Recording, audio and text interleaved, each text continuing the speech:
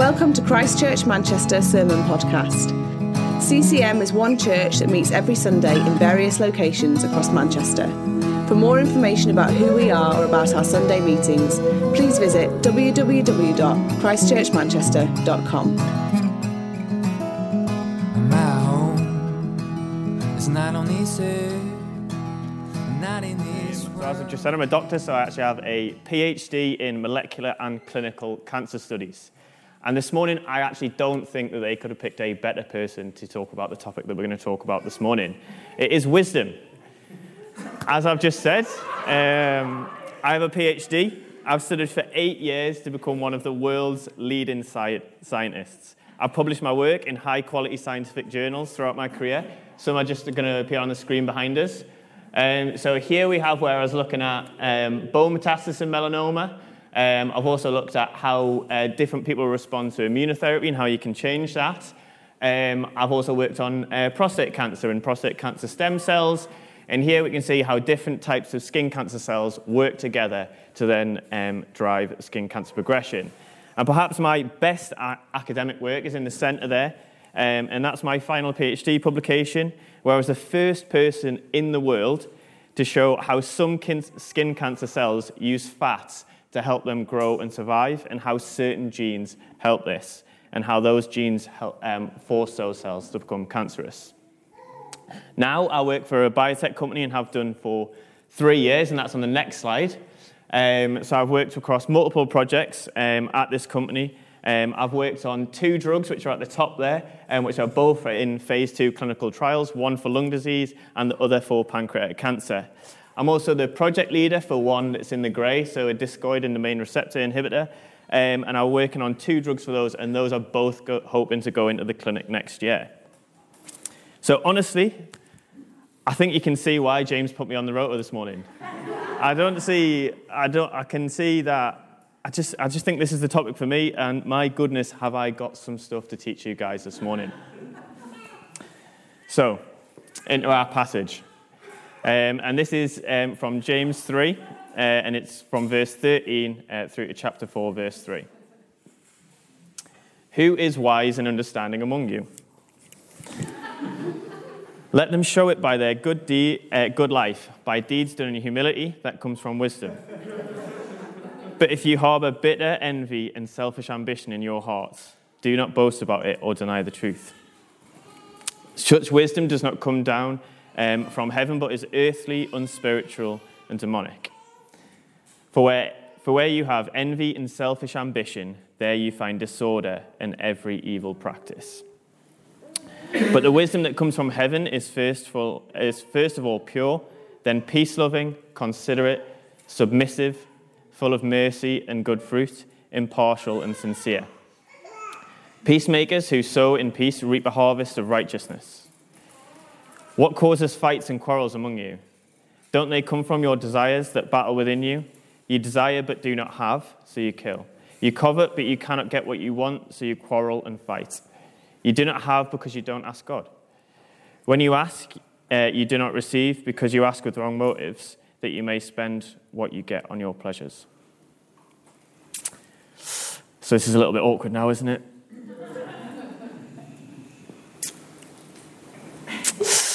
I don't really know what I'm going to say now. Because from what James is saying here, it appears that I've got it all wrong about what real wisdom is. I'm going to guess that I didn't come across as particularly humble, maybe a little bit self-centered, and I certainly didn't think I had anything to learn from any of you here this morning. It appears that the wisdom that I thought mattered is not real wisdom at all. In the Bible, there's different kinds of wisdom spoken about, some in a positive way, and some perhaps you just heard in, let's say, a not-so-positive way.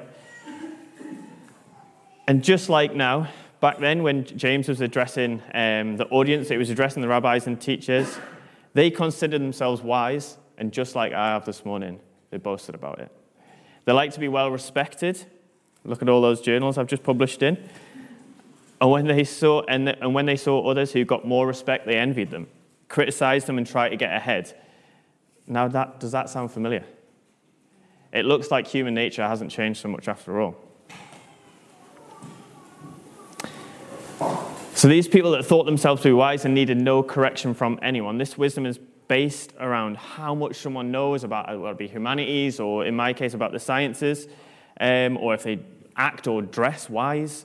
But James here does not have a positive message for that kind of self-centered wisdom. James says that this wisdom will lead to a chaotic or a disordered life that is unspiritual and demonic. You might be killing it at work, able to run the biggest projects, able to have the most level of earthly success possible, but you can't manage your own spiritual life. That kind of wisdom is considered earthly and does not produce, as you've just witnessed, humility or righteousness in the eyes of God. So that's the first kind of wisdom that's addressed in the passage this morning. Now there is, so Paul actually also talks about this wisdom in his letter to the Corinthians. So it's not just in James here, so this kind of wisdom is referred to in other parts of the Bible as well. So that's found in 1 Corinthians, where it said humans' wisdom is a foolishness to God. Our wisdom comes from reason, and our worldly wisdom will come to nothing. So that's found in 1 Corinthians chapter 1, if you'd like to go away and read about that afterwards. And just as a sidebar, there's another kind of wisdom it's not focused on in the passage this morning, but there's a kind of wisdom that makes life work, and it's more practical, which could be seen as an earthly kind of wisdom because it deals with such practical matters. And this is actually covered in a lot of detail in the book of Proverbs around the practicalities of life. This wisdom is still from God, but it's applied in a practical way. So that's kind of why sometimes you can see that as earthly, and that kind of wisdom is available to those that consider as Christians or believers and unbelievers alike. And it's just simply an understanding of how God has made the world work and by applying these principles to a prudent life. So I've just got a couple of examples this year, and I will move back to the passage. But this is all this is found in Proverbs. So Proverbs 18 verse 24 says this: "One who has an unreliable friend soon comes to ruin, but there is a friend who sticks closer than a brother." Proverbs 15 verse 1: "A gentle answer turns away wrath, but a harsh word stirs up anger." So that's a kind of wisdom that can look earthly to us because it's practical, but that wisdom still comes from God. So that's not the kind of wisdom that James is referring to as earthly wisdom at the start of this passage. But if we look back into our passage, what is the true spiritual wisdom that James is talking about? Unlike earthly wisdom, which is honestly sometimes just considered like an accumulation of knowledge and how much intelligence that you can get and show off to the world, and how much you can project your wisdom to everyone else and show everyone else how wise you are and how much knowledge you have. The wisdom that James is talking about here does not come from any of that earthly knowledge. It doesn't come from anything to do with our own strength. It comes from heaven. It comes from God. And that's kind of what I'm going to term this morning as real wisdom, a spiritual wisdom that gives us so much more than an earthly wisdom, or knowledge that just tells us what to do to create our desired result or to match our own desires. This real spiritual wisdom that James is talking about in the second half of the passage is all about character and action. That's why our whole sermon series is called Practical Faith. So much of James is about action. And he's laying down a challenge for us, because if we have a spiritual wisdom from God in our lives should look different. They shouldn't look like everyone else's. They should be different from everyone else living in the world. There's going to be a holiness about our lives. If we have faith, we should see, as we've heard in some of the other preachers on James, we should see difference in the way that we undergo trials that happen to us. We should love differently without favoritism. And as Luke was preaching on last week, it should be seen in the way that we speak. So like in all of the other passages in James, James is going to lay down a challenge for us about what our lives should look like if we have real wisdom. But what about this real spiritual wisdom? What actions and characteristics does putting God's ways into practice produce in us? Well, as you see on the screen, unfortunately for us this morning, James is a phenomenally practical book, and he really does just lay it out for us. And if you love a list, James, I'm sure you like a list. He even puts it in a list format, so you can just go through it all. So by the end of this morning, I don't think there'll be anyone in the room that can leave not knowing what that wisdom from God practically looks like in our lives. So he has laid it out for us in a list of 8 different characteristics or actions that wisdom from God should look like. So firstly, it should be pure. It is from above. It should be uncontaminated. It is not filled with mixed motives, and it generally seeks God's glory and the good of others. So it's not mixed by our own desires to make ourselves look better or to make other people look worse even. It genuinely seeks God's glory and the good of others. It's peaceable. How often in life and in day-to-day life do we pick fights with each other? Because someone else has a different opinion. So we're going to pick a fight with it. We're going to argue about it. Others might be wrong, but it doesn't necessarily mean that an argument needs to be started. True wisdom is concerned with peace and having peace in relationships. True wisdom is gentle. It's not just always about doing the right thing, but it's doing the right thing in the right way.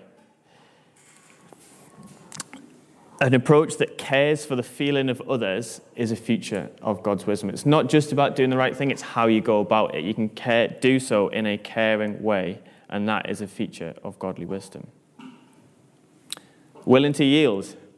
How many people in the audience today are stubborn? James, get your hand up. Gary. Sometimes when a person thinks they've heard from God, that conversation could be over. That's it. That's no discussion to be had. And no matter what has been said to them, they will not back down. But here, James this morning challenges us again. He tells us that a godly wisdom means being willing to yield to the other person and let them have their way. Full of mercy and good fruits. So wisdom of God reflects God's heart. It is other person focused and pays particular attention to the poor and the needy. It's without a trace of partiality.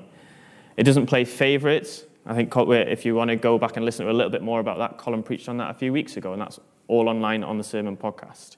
But God's wisdom doesn't play favourites. Just because I like Kiri more than I like James, for example, we can't treat them better than we treat someone else. When wisdom comes from above, I will put aside any prejudices and treat each case on its own merits. Without hypocrisy, there's no place for duplicity in God's wisdom. It involves letting the outside match what's inside and being true to who we are. Now, if you're anything like me this morning, that's quite a big challenge thrown down by James, because I'm looking through that list thinking, as I said, I was humility, gentle, not too sure, willing to yield, pure. Were my motives pure this morning when I was describing how good I am at science? I'm not so sure.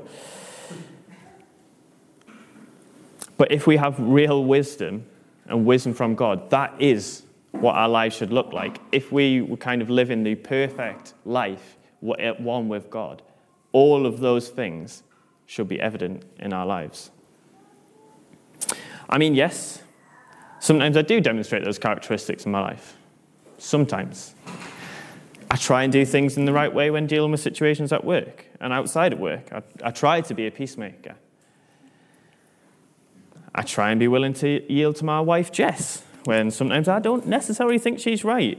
And I am quite stubborn.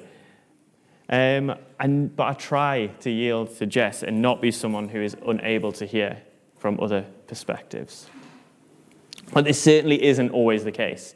Even just this week, as I was preparing this sermon, I was reflecting on a team meeting that we had at work. So at work, so I'm a biologist, so we have a biology team meeting at work. So all the department comes in, and we usually discuss someone else's work, or we discuss a project that someone's been working on.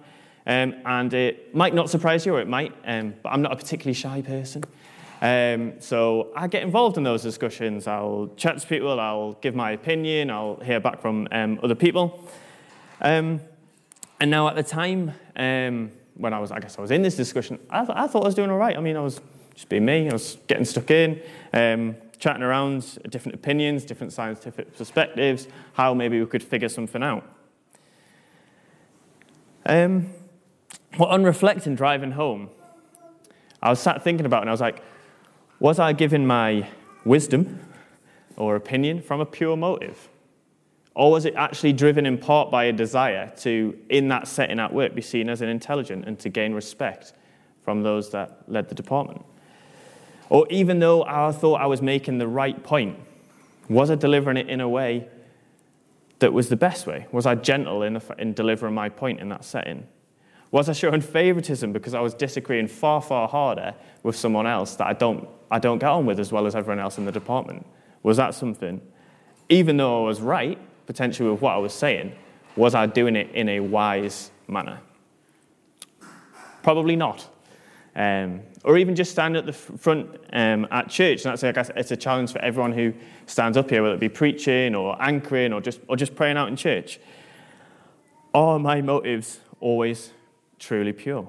Or is there a part of me that wants to stand up here this morning and come off as someone who's really godly and really intelligent to all you guys this morning? Are my motives always truly pure? So as I say, I certainly don't get it right all the time. And we're often so driven by our own selfish desires to be seen as a wise person and our own kind of motivation to be seen like that than practicing true wisdom. And as I say, I'm a Christian and I'm reading these characteristics and they sound good to me. And James even goes on to say this in verse 18, peacemakers who sow in peace reap a harvest of righteousness. So all of these things sound so good, and they sound like good things. And James, even in this verse here, is teaching us that the result of this wisdom is a harvest of righteousness. And this is a link back to the parable of the sower in Matthew 13, where the seed sown on good soil multiplies 30, 60, and 100 times. And so it'll be if we build our lives on this wisdom from God, that sets us up to serve others. Whereas if we build our lives on these earthly wisdoms driven by envy or ambition, the result is disorder and evil. So this sounds all good, right? So we're going to have all of these characteristics. So if we build our life upon where we'll serve others. But why don't I always have this? Why is it that I don't always say, I'm a Christian, why don't I have all of these characteristics 100% all of the time? Well, have I actually asked God? If we value wisdom, if that is something that I am going to stand up here and profess that I value, I should be asking God for it. We've just read that God is the source of spiritual and true wisdom. And we actually have a saying for this in Newcastle, so you can learn some Geordie this morning. But the saying is, shy bairns get nowt. So shy bairns get nowt. Can we just repeat that for a second? Shy bairns get nowt. Because if nothing else this morning, I just want you to go away with that little phrase. And it basically roughly translates to, if you don't ask, you don't get. And that's what James didn't quite say shy bairns get nowt. I believe that he wasn't from Newcastle. But if you don't ask, you don't get. If you want spiritual wisdom, if you want all of those characteristics, get on your knees and pray. And this is what James is saying in chapter 4. So I'm just going to read again, chapter 4, verses 1 to 3. What causes fights and quarrels among you? Don't they come from your desires that are within you? You desire but do not have, so you kill. You covet but you cannot get what you want, so you quarrel and fight. You do not have because you do not ask God. When you ask, you do not receive, because you ask with the wrong motives, that you may spend on what you get on your pleasures. Now here in chapter 4, when James is talking about all these fights and quarrels and things like that, he is actually referring to that selfish wisdom that he's just been reflecting on in chapter 3. So chapter 4 is written obviously in the context of what he's written in chapter 3. James is referring to that selfish ambition that doesn't have pure motives. It leads to cause arguments, and it makes us stubborn. So when we are completely caught up in all of that self-importance and self-desire, we completely miss the point.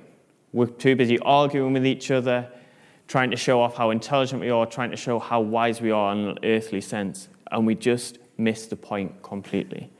We need to step back, humble ourselves before God, and ask God for wisdom rather than fighting with each other. And just to highlight how important this is actually the second time in James that we've been told if we don't have wisdom, we should ask God for it. So James, back in James chapter 1, and starting at verse 5, it says this: "If any of you lacks wisdom, you should ask God, shy bairns getting out, who gives generously to all without finding fault, and it will be given to you. But when you ask, you must believe and not doubt, because the one who doubts is like a wave of the sea, blown and tossed by the wind. That person should not expect to receive anything from the Lord." So again, true wisdom is nothing to do with earthly knowledge, earthly accumulation of knowledge, and a selfish ambition to increase our knowledge and make ourselves look better. Spiritual wisdom comes from God. True wisdom does not talk about itself to increase self-importance. It is not all about showing how good we are at things or how clever we are. That is not true wisdom. True wisdom recognizes its own limitations and gets on its knees and prays to God. And it is that will lead to humility and a selflessness, setting yourself up to serve God and serve others. That is what true wisdom is.